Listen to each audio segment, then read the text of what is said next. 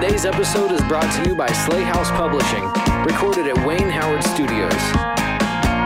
Welcome, everybody, to the Slay House Publishing Presents Lit Bits podcast. I'm your host, Trevor. I don't normally do these introductions, but Jeremy is not here today. Joining me for the first time ever is our new intern, Lillian. Say hello. Hi, everyone. I'm very excited to be here. Super great. We are also joined by two esteemed guests today, the authors of A Haunted History of Invisible Women, True Stories of America's Ghosts. Andrea Janes tells ghost stories for a living. She is the co-author of A Haunted History of Invisible Women and the owner and founder of Burrows of the Dead, a boutique tour company dedicated to dark and unusual walking tours of New York City. She is currently at work on a middle-grade historical fantasy novel set in New Amsterdam. Her personal obsessions include weird history, slapstick comedians, witches, ghosts, all things nautical, and beer. She lives in Brooklyn, where she can usually be found by the ocean or near a cemetery. Welcome to the show, Andrea. Thank you for having me. We are also joined by Leanna Renee Heber. She is an actress, playwright, audiobook narrator, ghost tour guide, and the award-winning best-selling author of Gothic gas lamp fantasy novels such as The Strangely Beautiful, Magic Most Foul, Eternophiles, and the Spectral City series. Her speculative fiction novellas, In the Time Immemorial, and the Spirit Suitor series can be found exclusively via Scribd.com in digital and audio editions with Leanna narrating. A Haunted History of Invisible Women, True Stories of America's Ghosts, co-authored with Andrea Janes, marks her first nonfiction book. A four-time Prism Award winner and Daphne du Maurier Award finalist, Leanna's books have been selected for National Book Club editions as well as translated into many languages. She has been featured in film and television on shows like Mysteries at the Museum and Beyond the Unknown, discussing Victorian spiritualism. She gives tours with Burrows of the Dead and lectures around the country on themes of Gothic fiction, 19th century history, and the paranormal. Thanks for joining us, Leanna. Thank you so much. I'm so glad to be here. Yeah. What a storied career you've had. I think it's really, really awesome that you've done so many things. And then now you both are working together on this new book that comes out on Tuesday, September 27th. Is that right? Correct. Yeah. Yeah. This has been a labor of love that really merges kind of both of our life's work. And it's all kind of, it feels very much like many of the paths that I have meanderingly led have come to this. And so this really is like a culmination piece, definitely. And it's definitely something that we're so thrilled and passionate about. Yeah, so the two of you are, I mean, forgive me for a lack of a better term, but kind of ghost historians. Through this, it's a good term. Yeah, through this tour company. How did you both get into, ghost tourism and really just ghost stories in general? It's the day job. Every writer needs a day job. And it felt like a really natural fit. It was also kind of one of the first day jobs I had that I liked and I was good at. And I started doing it. And then Leanna and I met at some writing events in the city, and she approached me about joining the company, which I thought was amazing and a wonderful idea. So we both, oh my God, sorry about that.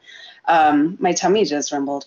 I was like, whoa, that's audio. She approached me about working with Burrows of the Dead. God, I know there's a little monster in here.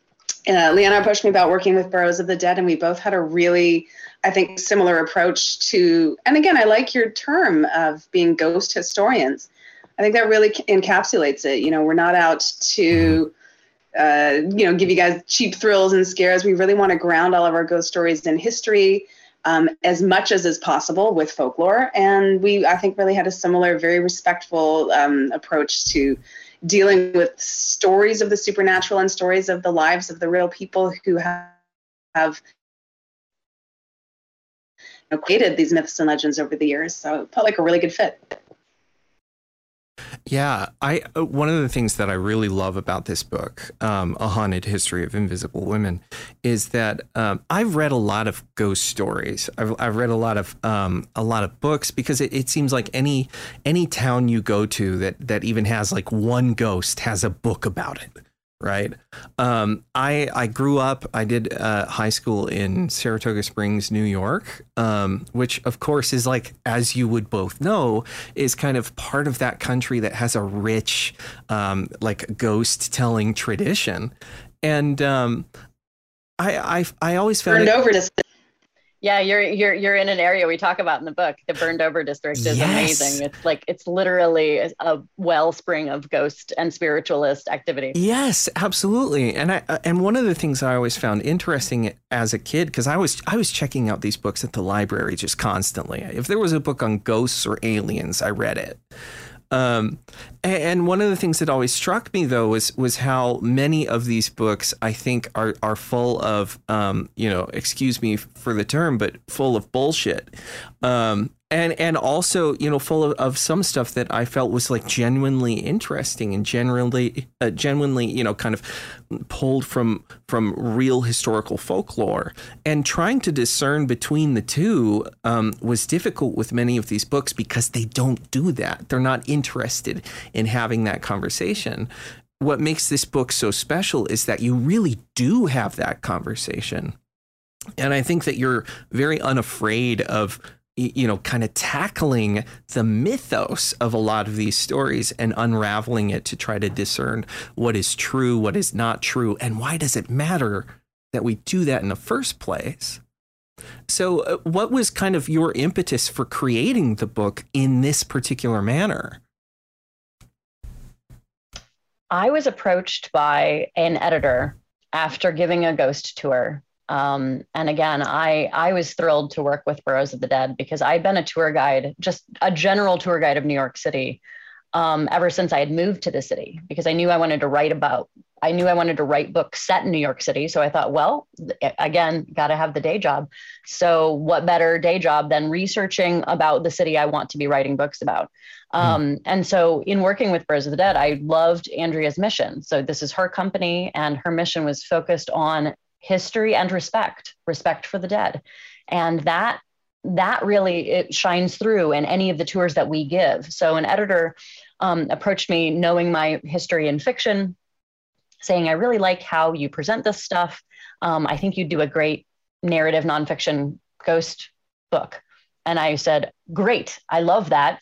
Let me bring in Andrea, because it is vital that for me, that I had a partner in this, because it's her framework and her company really helped shape how I was giving ghost tours. And so not involving her just felt completely wrong. So teaming up with this, because we do have a very similar vision and interest, even though we also approach it very differently, which you can see in our chapters. We have different styles, but they're compatible and they're complementary. They're not at all at odds. But so with this, we're very interested in women's history and in centering that in our tours already.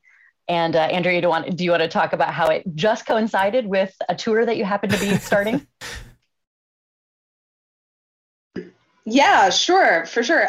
We were in these editorial meetings because initially the pitch had been to do a ghost story book about New York City, right? And the New York City idea didn't really fly because it was too niche. I guess there are some people in this country who don't live in New York City, which is weird, but okay. So, yeah, who knew? Anyway, so they were like, let's make it national, but we're like, we need to narrow the focus somehow. And then I had just done this tour for Women's History Month, the Ghostly Women of Greenwich Village. And it was really popular. It sold out. People loved it. The New York Times covered it. Wow. And an editorial suggestion was, let's maybe focus it on female-centered narratives. And we're like, that's a cool idea. And then Elizabeth May, the editor of this book, who is Liana's editor from her other work, right? Mm-hmm. So Elizabeth May came up with a really genius idea of structuring this book in tropes, which was very smart. And it reflects, the performative, constructed nature of gender. And it also was a great organizing principle for the chapters themselves. So that was, I thought that was a real stroke of genius. And then, Trevor, in terms of something you had said earlier about kind of sifting through the bullshit in these books, like where is the grain of truth? How do you know these ghost stories are actually being told? And what is the nonsense that people are just slapping into a book because they got to fill pages? And I have always wanted to know, every time I come, like it's so, there's so much filler, but every time I come across a ghost story, literally my first question is, where are you getting this stuff from? Like they say, who says? And I was telling a ghost story about the Astor Library, and I was describing how the origins of the ghost story, the reason why we have it, it was written down and handed down to us by a diarist named George Templeton Strong. And these were his observations. And as I was telling this to somebody, they were like, who cares? Who cares where the ghost story comes from? And I was like, I care. I care deeply. Like, this is one of the most important things. Or there's the Hangman's Elm in Washington Square. They say people were hanging from this tree. And I'm like, who said? Apparently the Marquis de Lafayette said it once in the 1820s, but I've never been able to find this. And so for me, finding an authentic historical document, a written record, a property deed, a piece of biographical information, a census. I mean, this is where I'm like, okay, so maybe the grain of truth comes from this one particular thing. Like, I want to know where these stories come from. And I have read ghost story books in New York City by people I know who have told me straight up to my face that they have made things up and put them on their tours and put them in books because who cares? Because ghosts aren't real. And I was like, so you invented this story and now it's out there in the ether and people are repeating it. So, I'm always trying to dig. I'm always trying to unearth whatever like germ, kernel, grain of truth is in there. And of course, truth is so subjective, which is why it's funny that it's in the title of our book. But, it doesn't have to be true in the sense that it really happened, but it has to be true in the sense that somebody somewhere said it or wrote it, or it was a thing that someone said at some point, and it wasn't just made up by some person who was like, nah, no one's ever going to fact check this. Like, I will. I'm that person. I think this brings up two kind of questions that I know I want to ask, but one of them I think is really important, which concerns kind of the ethics of being a ghost storyteller. Whether you be a ghost tourist, a ghost historian, or just if you're writing a book, is there not kind of an obligation that we have toward the dead, to your point, to respect the dead by not misrepresenting their stories? And when we talk about this book in particular being about marginalized women or the marginalized, how much further do we marginalize them by accepting stories that maybe were sensationalized or maybe were invented wholesale? By people who may not have respected that person in life or that person in death. Who is writing the story, ultimately kind of depicts how we perceive this person even after their death. And I think that, ethically speaking, we can take away a lot of their agency even after their death, after they've struggled so much for agency. By misrepresenting them. So I've lost the actual question in there, as I typically do when I get too intellectual about these things. But, I think that the respect for the dead is really important in this book. And, to your point, when you begin to sift through, the factual information to try to figure out what the story really is. I think you can really shed a lot of light on the problems of an ethical ghost story, or retelling a story. How are some of the ways, I know you've alluded to it, but how are some of the ways that you shift through the bullshit? How are some of the ways that you take these stories, even the ones that aren't necessarily true, and try to represent them to a public for that conversation? Well, I think, your question about ethics and the obligation of the ghost storyteller is a really valid one. And people will often say, you're taking it too seriously or you're sucking the fun out of it. But if we operate from the basic premise that we're telling the story of a real person, then there is some obligation to figure out what their actual life was like, what their actual personality was like. And when you sift through the bullshit, it is a lot of historical spade work, which is actually, if I'm being fully honest, it's not really my forte. I'm not a great researcher. So I tend to try and work with people who are, or I'll hire researchers. So for example, there's this story about the Northern Dispensary, which is an old medical clinic in Greenwich Village in New York City. And if you read about it, the old chestnut is they say that Edgar Allan Poe was treated for a head cold here in 1837. So I hired a researcher to find out if that was true. And they did their research and they came back and they said the records for that year where Poe would have signed in to the clinic, the records from that year were lost. They were in an archive in an NYU library and they were lost in a fire in 1905. So we'll never know. But they were able to trace, some of the people who were quoted in various newspapers and figure out who they were. And they were able to figure out other facts, such as Lewis P. Walton, a doctor who worked there, is on the record as being the physician at that clinic, which is interesting because also a great figure in another story at the Merchant's House. So, we can surmise that the people quoted in these newspapers, old Greenwich Village residents who would have been maybe 3 years old when Edgar Allan Poe lived there, quoted in a 1920s newspaper when they were in their 90s. These are their memories. So the memory of an old timer who hears from another person as they're growing up in this neighborhood, there's validity to that. To the experience of that person who grew up in that place and remembers the whispered legends about the neighborhood that they heard as children. Whether those legends are 100% true, we'll literally never know in this case because fire has consumed the possible data. But the lived experience of that person is part of our history as a city. So that's how I'll frame it. And is it likely? Is it possible? Sure, Poe lived in the neighborhood. He could have caught cold. He didn't have much money, so he would have gone to this sort of medical clinic. It's possible. And we'll just talk about it in terms of the larger experience, what do we know about Poe and his relationship with illness and with money and with this neighborhood. And so, the grain of truth is there. You don't have to be super pedantic about whether it happened or not, because you can still take away from it a huge number of things about the place, about the time, and about the people. So that's kind of my approach to it. Yeah, it becomes these ghost stories become ciphers for the larger picture.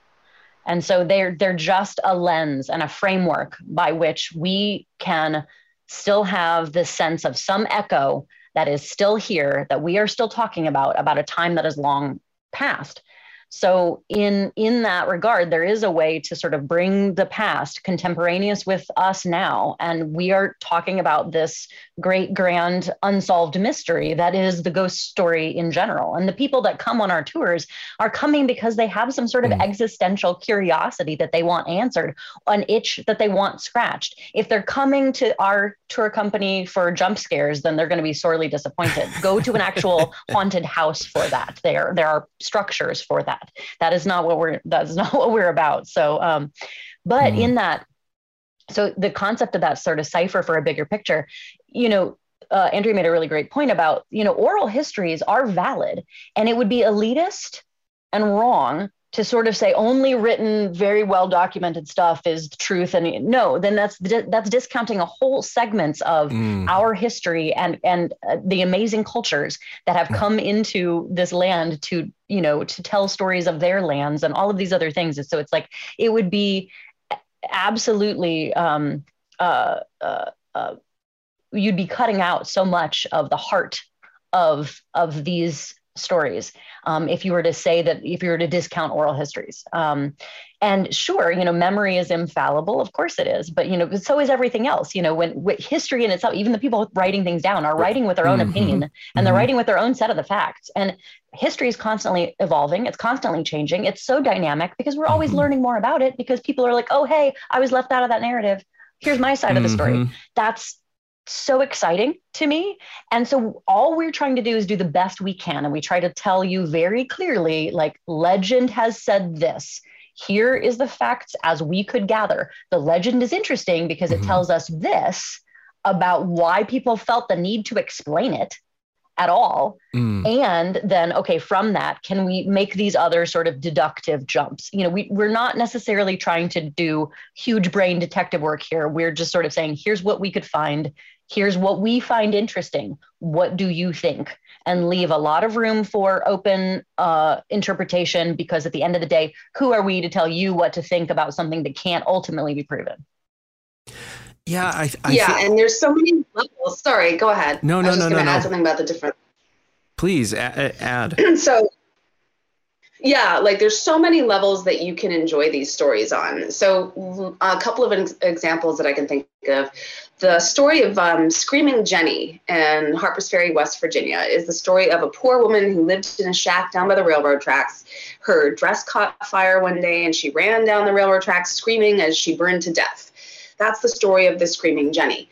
And so obviously, you know, she's a cipher. She's not a real person. There was never a Jenny that lived by the railroad tracks, as far as we know. And maybe one day historical documentation will prove otherwise, and we'll find a property record and a census record, and we'll say, wow, look, Jennifer Jones did live here. Who knew? But I think it's probably a legend and a cipher, as Liana said. These stories tell us things about the place and the time. You know about the cotton gin, the spinning Jenny. I think that Screaming Jenny might come from Spinning Jenny, and it's this idea of the violence that capitalism had wrought on the poor, the women, the working class. You know, her dress catches fire. She's engaged in domestic labor. She dies screaming, and her pleas for help are ignored, like a person who falls through the social safety net.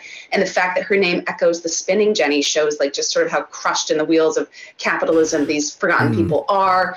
And we talk about that in our Triangle chapter as well, like these kind of violences, if that's a word, that are wrought upon the working poor. So I think the Screaming Jenny represents the struggle of the laboring class of women in West Virginia. Then we have a story in Huntington College in Alabama of the Red Lady, who is a uppity girl from New York City who goes to this college in Alabama, refuses to engage with anybody, and dies by her own hand because she is so miserable and sad because she hasn't participated in the social life of the Southern College.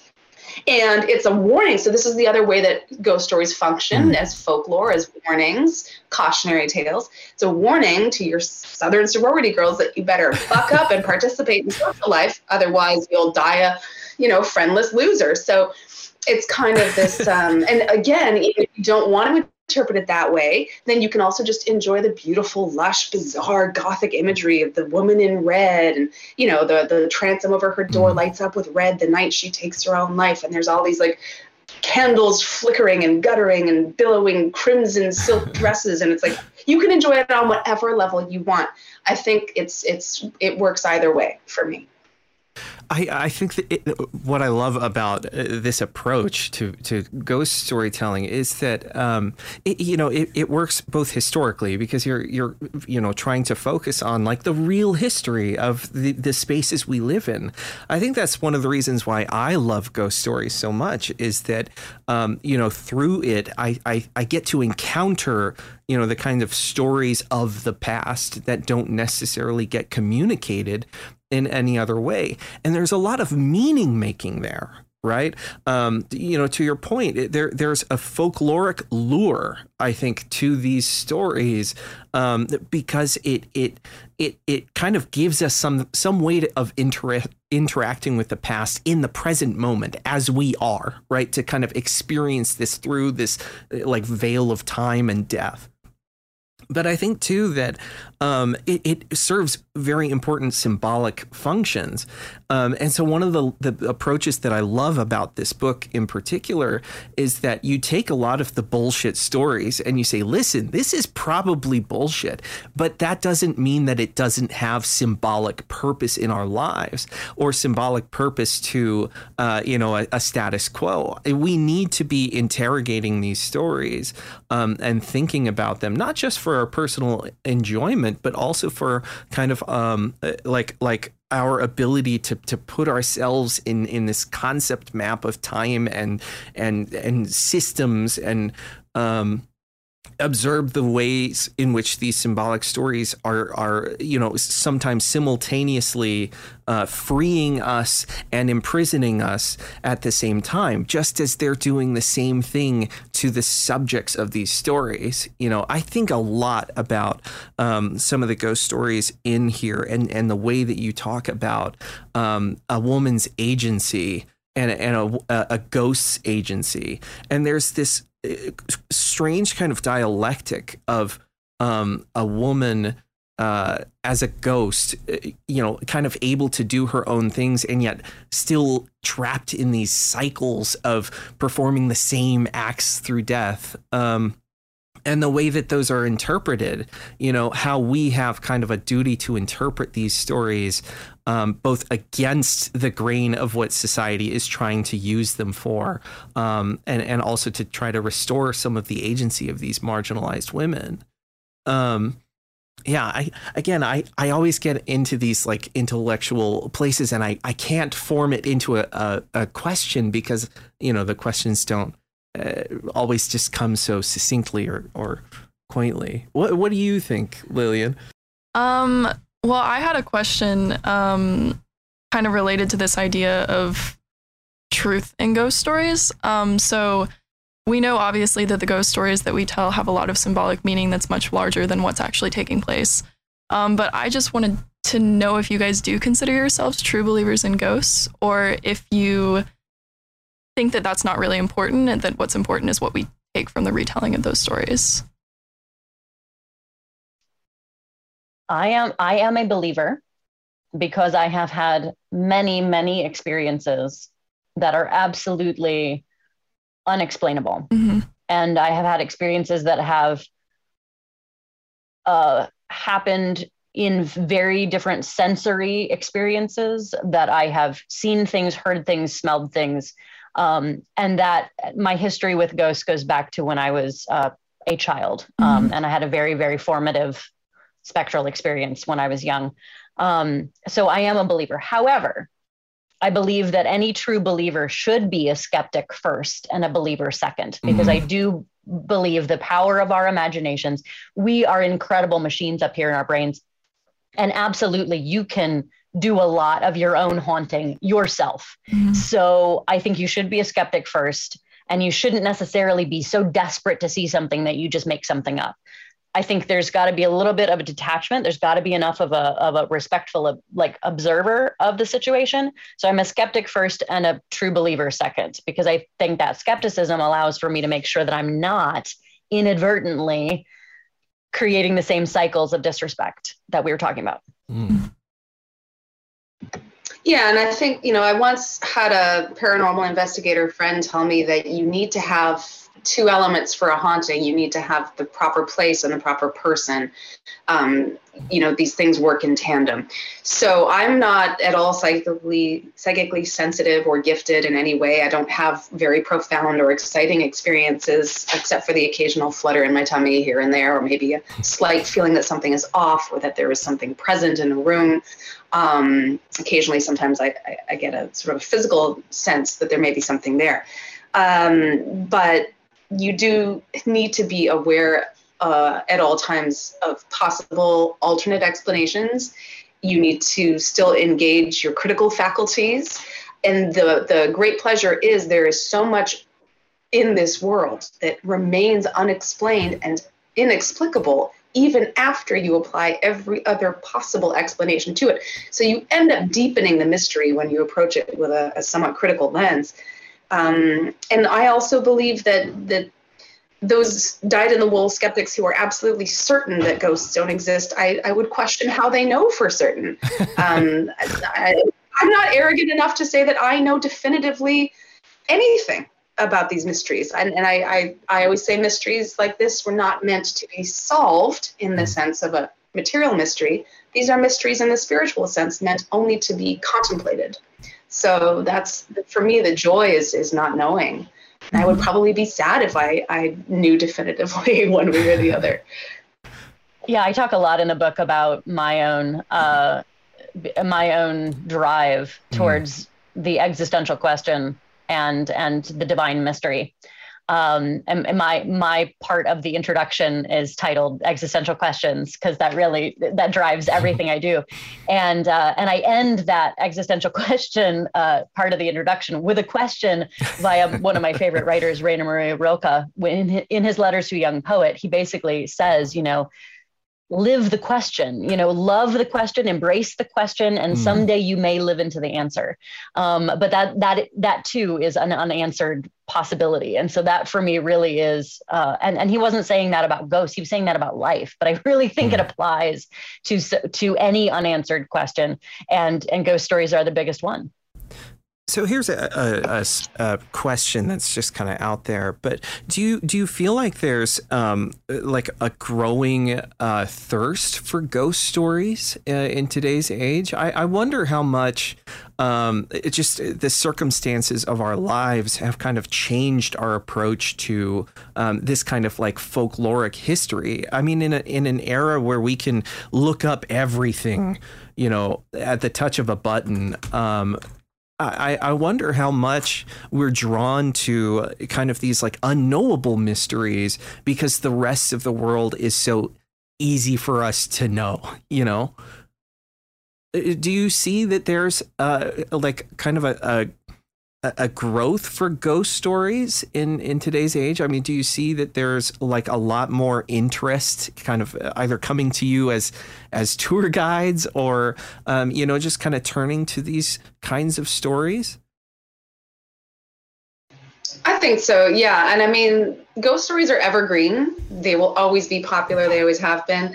But in terms of ghost tourism specifically, there has been an explosion in New York City. Like if it was the 90s, there were no ghost tours and people just didn't take them. They didn't think about them. They didn't care about them. Also, the city wasn't safe to walk around at night.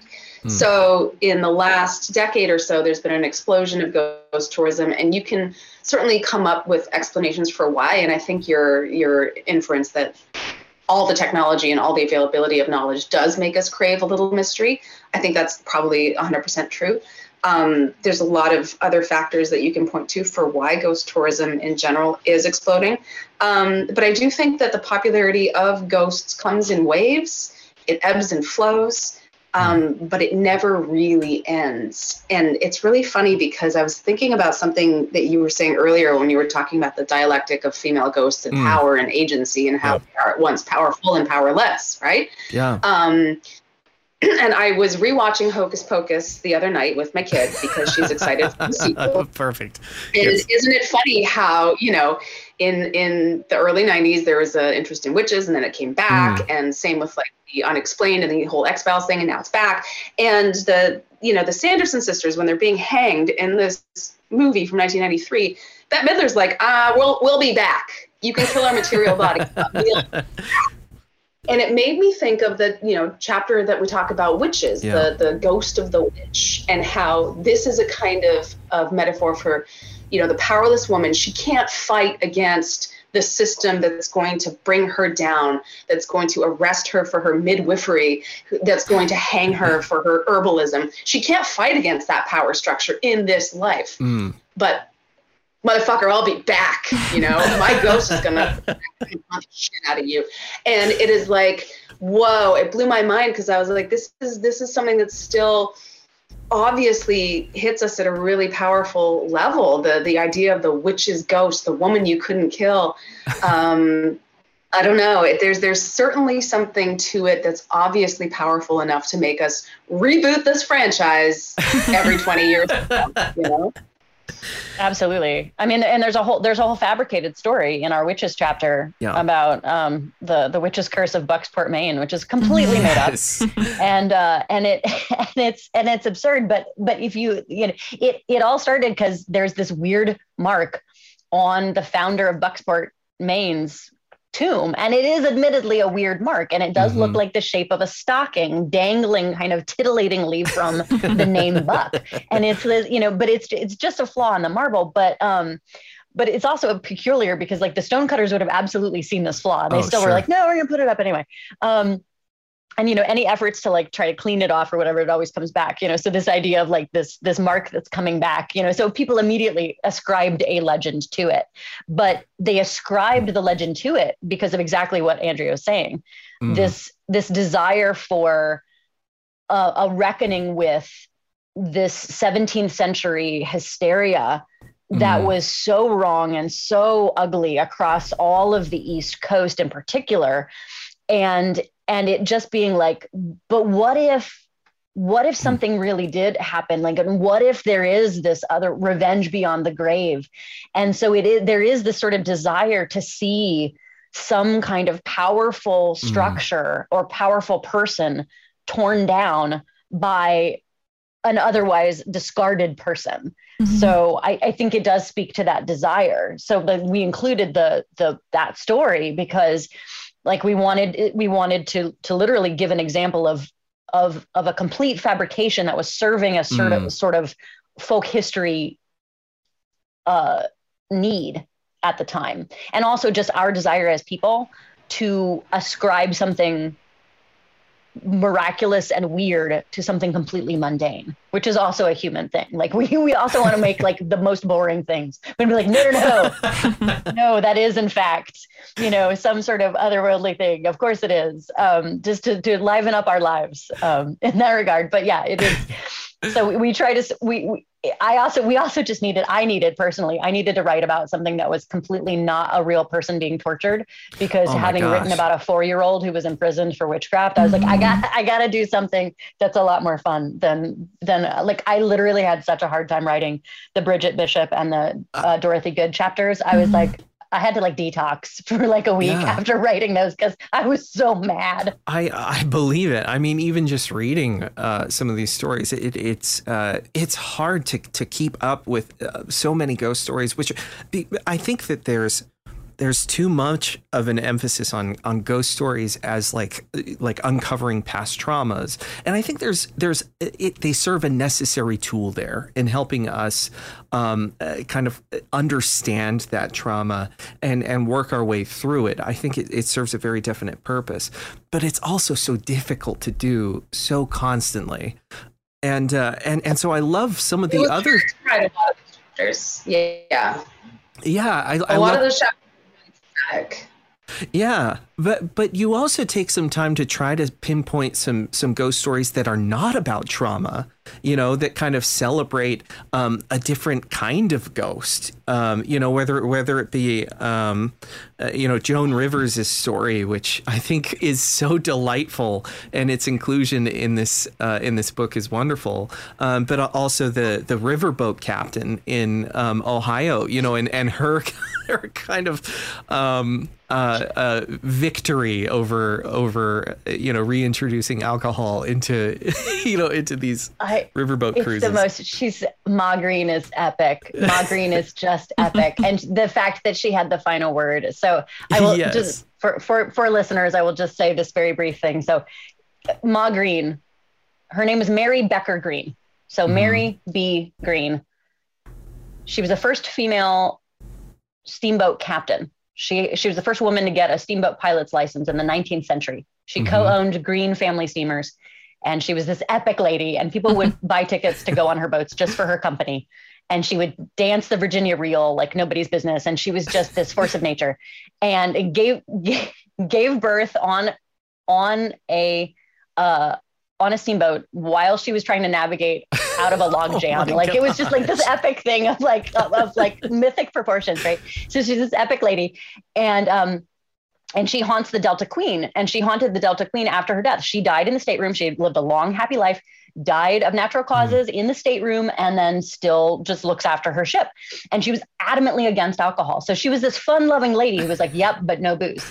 And so after her death, they start to put in a bar in the Delta Queen. And as they are constructing the bar in the Delta Queen, a barge plows into the Delta Queen directly at the bar, and they extricate the barge, and the name on the barge is the Mary B. Incredible. I mean, what an epic mic drop from Beyond. And I love her, and she's from my hometown of Cincinnati, and I was just like this. I was so tickled by this it was, that was one of my favorite chapters to write. Anyway, but yeah, so because it cannot be all doom and gloom, because at the end of the day, it isn't all doom and gloom. Right. That's not life experience.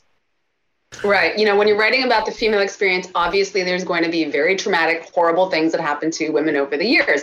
And it got to the point where, you know, Liana and I, we really did have to detox after certain chapters. Certain chapters were hard to write, and in retrospect should have come with trigger warnings. I don't know. But, you know, there was a lot of deep, dark, heavy stuff to sift through.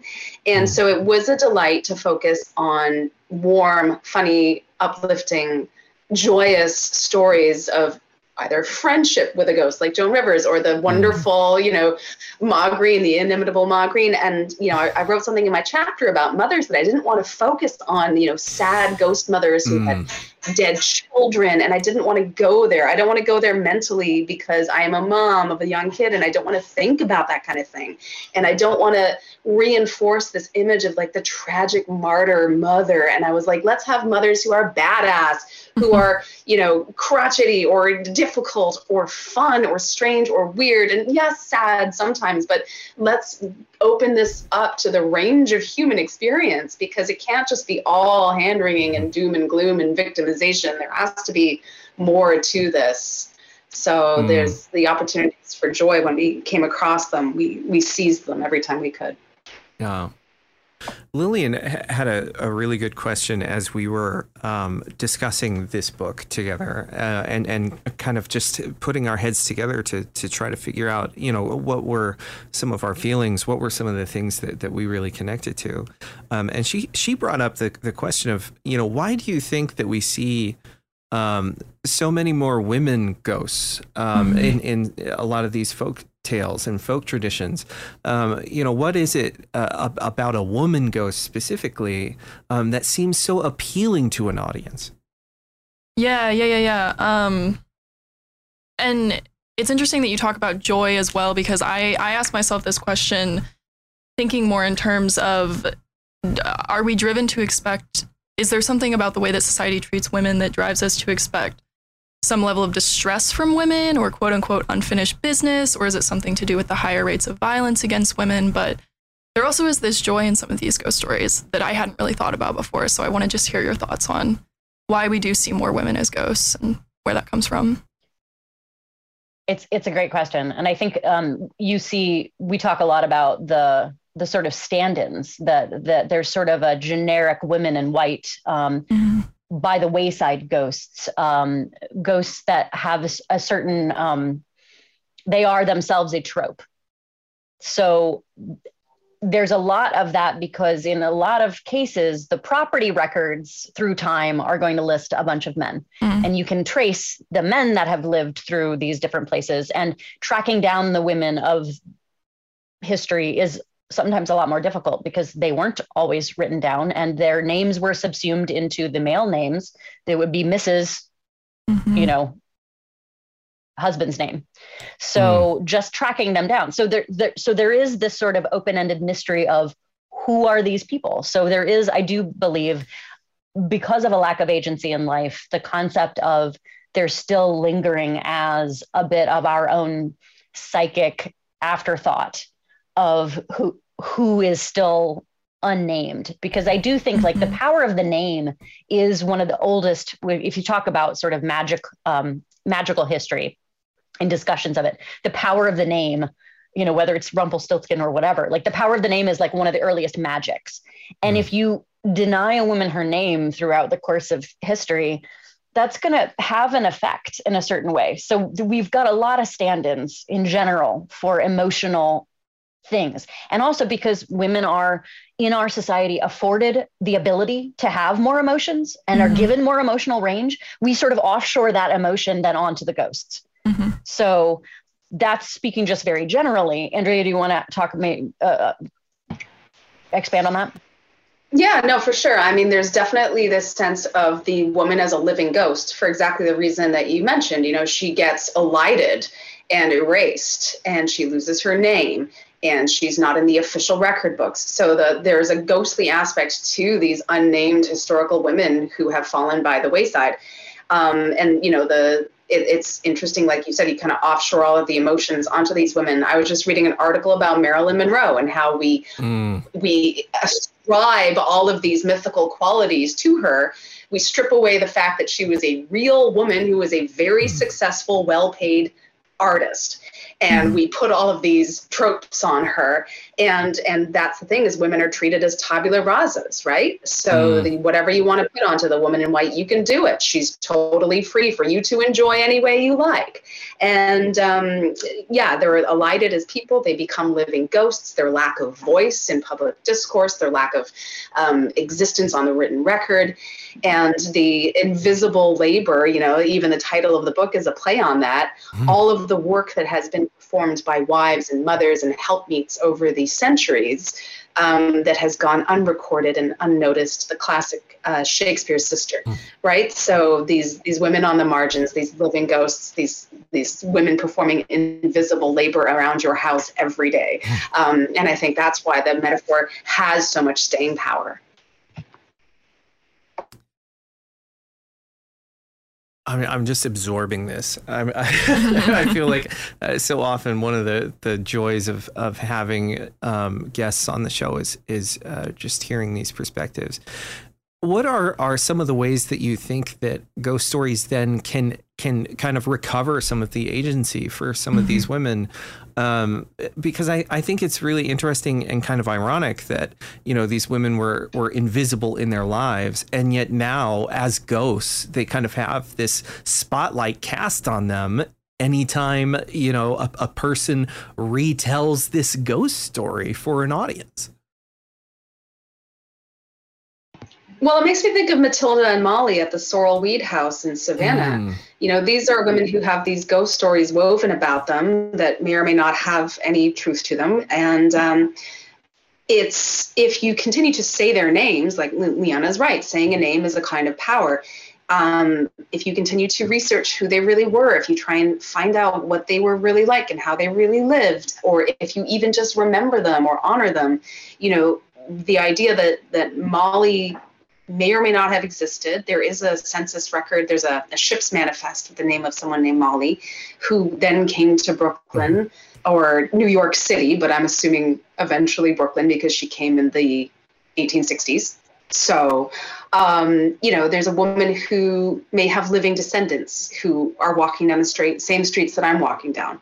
Or Matilda, whose story is blown out of proportion and sensationalized, and she is kind of turned into this tragic figure. Like, maybe we could learn more about her as a real person. So the idea of giving somebody their due, the specificity that they deserve, the actual consideration that they deserve as human beings, I think that's the power of the ghost. They won't let you forget them, and they want to be remembered and respected. Their memory is respected. I mean, that's what I think. I don't know that I said that very well. Leanna, do you want to add anything to that? Well, in a specificity sense, one of my favorite ways in which a woman who would have been completely forgotten by history were it not for her very distinct choices in life is one of our favorite spinsters, if not our favorite spinster, Gertrude Treadwell of the Merchant's House.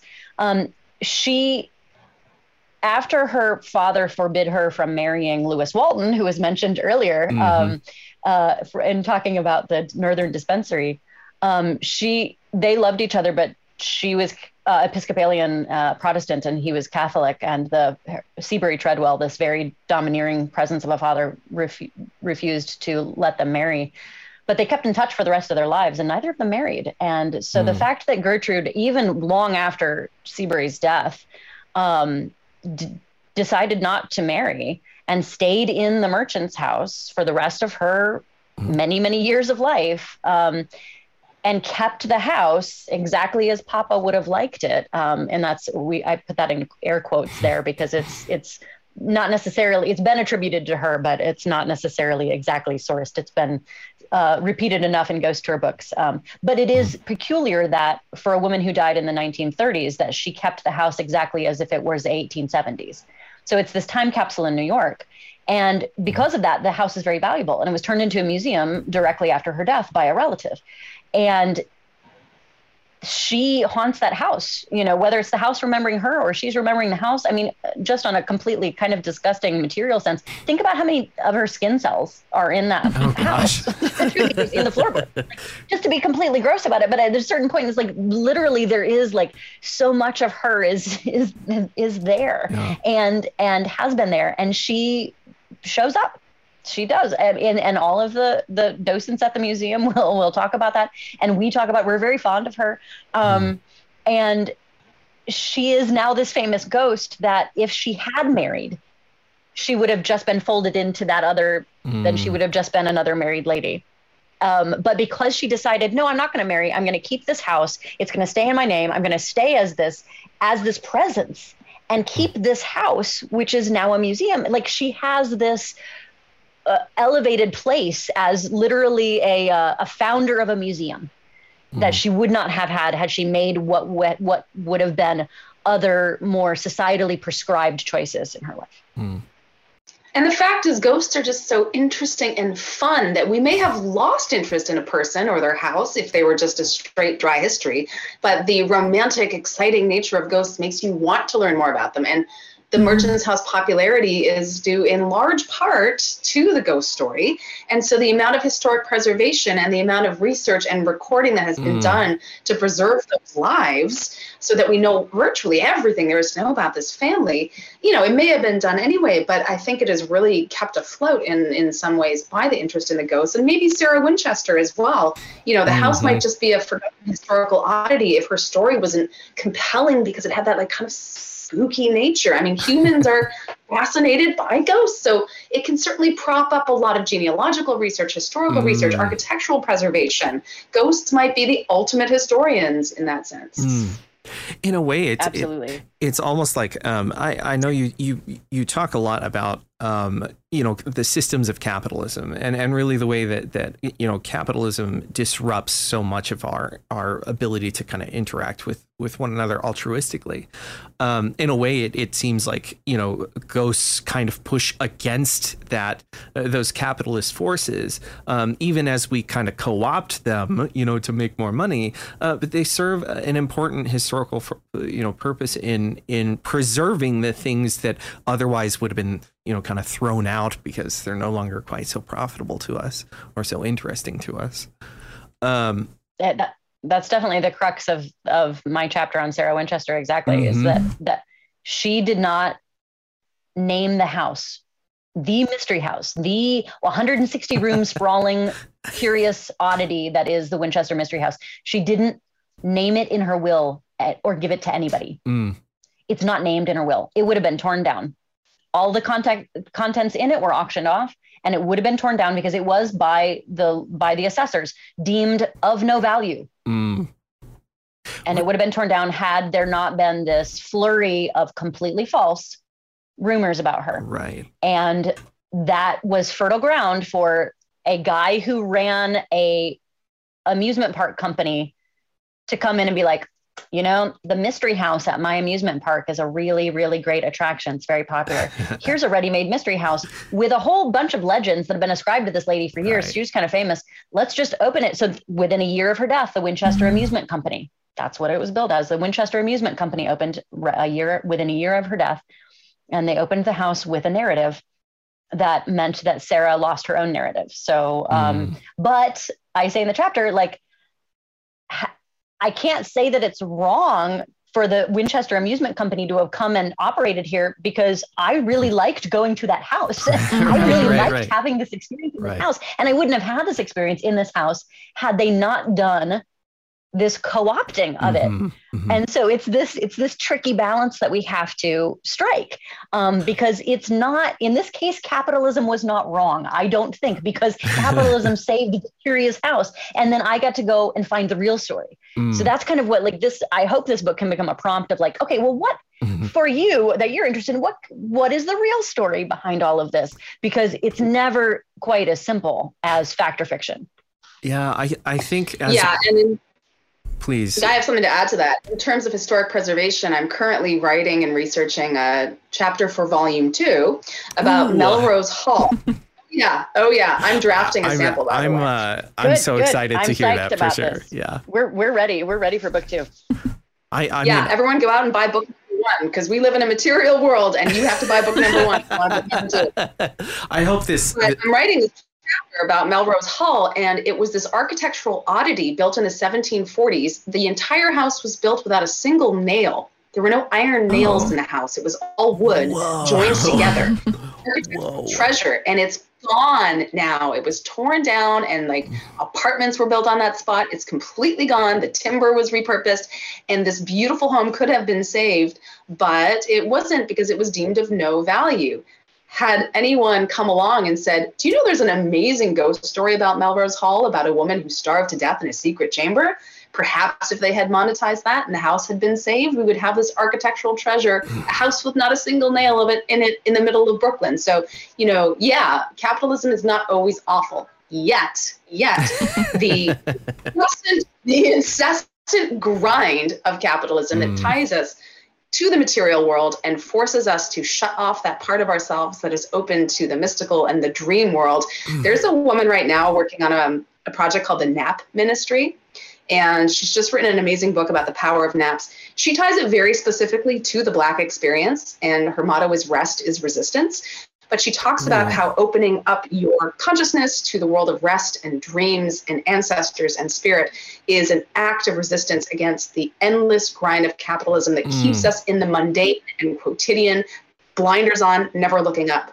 When I do the ghost tours in the city, I always talk about recalibrating your view of the city and rekeying it to fill it with magic, mysticism, strangeness, and wonder, as it's trying to sort of slough off all of that workaday stuff that keeps us tied to this endless grind, and maybe somehow find space and room to breathe and dream again. So the really strange, complex relationship between the spirit world and the material world, between the ghost and the monetization of the ghost, how it's both good and bad. We don't want to live in a world where we're all starving and fighting each other for food. But at the same time, there has to be a limit to this excessive hyper-capitalism that is just killing us and our planet.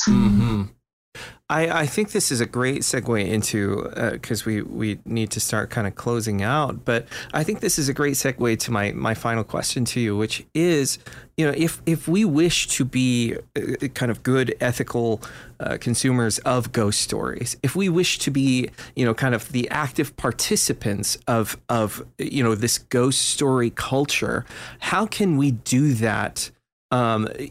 Without kind of losing ourselves in the spectacle, kind of losing ourselves in kind of the capitalist forces that commercialize these stories so much for us? It's such a great question. And I think just go after the companies who are really trying to put history first, because that's the core, that the folks who are really trying to give you the facts on the ground and then share the other oddities around it. Going to support historic house tours, that at least that's going to support the historic house. Making sure if you're going down south to a plantation, find folks Black folks who are running that tour.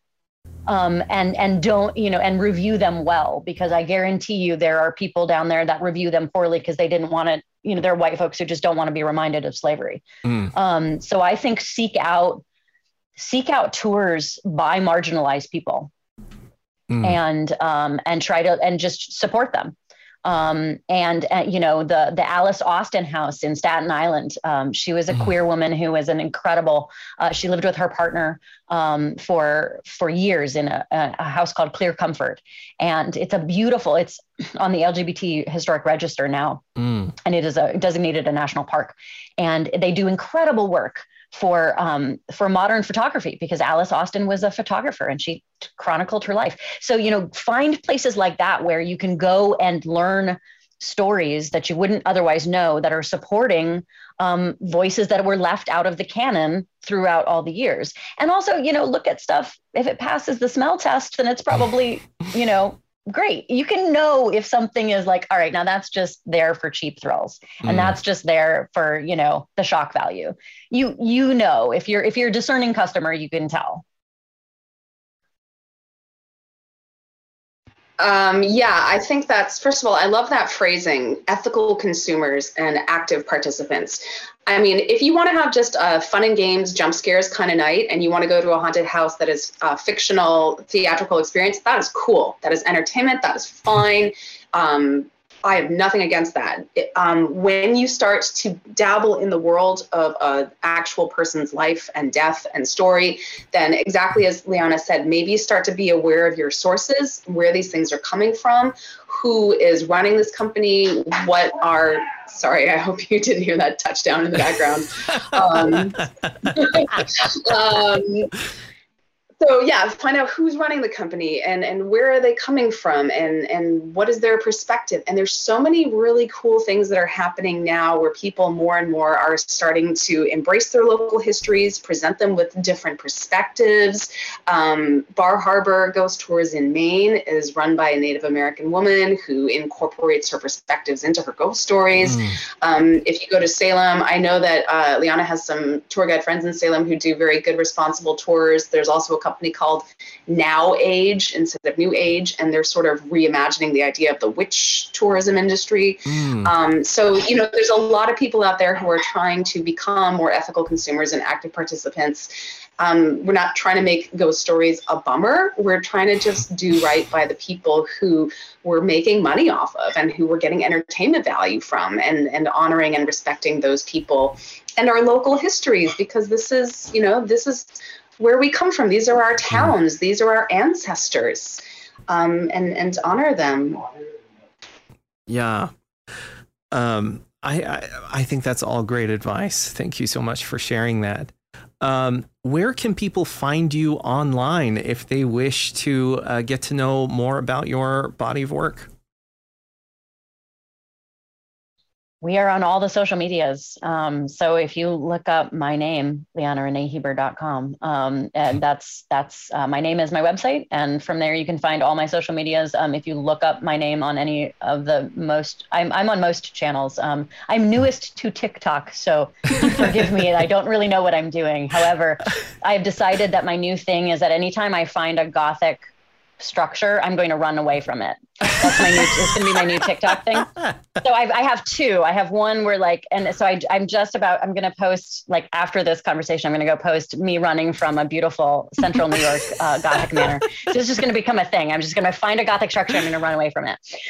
Women running from houses. It's going to be my thing. Because, you know, so anyway, that was a long answer to, like, hi, I'm on social media. Come find me on all of them. Our book is available wherever books are sold, in digital as well as audiobook and trade paperback. So every format, all of them are valid, as well as your local library. If your local library doesn't have it, please ask, because the library will then buy copies, and buying copies helps us. Yeah. So libraries, you know, sometimes folks will say, oh, I'm so sorry, my budget's tight, I got to get it from the library. That's great. Libraries are a beautiful thing, and we support them and they support us. So that is all good. So we'll never be mad if you get our book from the library. No, please do. And if it's not there, then request it, because then that helps us too. Yeah. And you can find more about the tours if you happen to be in the New York area, or if you're looking for, sometimes we do virtual stuff. You can go to burrowsofthedead.com, and we have a ton of information about our tours there. And Burrows of the Dead on Instagram is probably where I'm most active and where I have found my friendliest community. So that's where, if you really want to interact with us, like, we'll write you back. So Burrows of the Dead on Instagram, and we're on Twitter and Facebook too, but honestly, we don't check them too much. And burrowsofthedead.com. Wonderful. Well, thank you so much, Liana Renee Heber and Andrea Janes. Their book, A Haunted History of Invisible Women, True Stories of America's Ghosts, is out September 27th. Go get a copy for sure. Thank you so much. Thank you both for having us. So thank you, Trevor. Thank you, Lillian. Thanks so much, guys.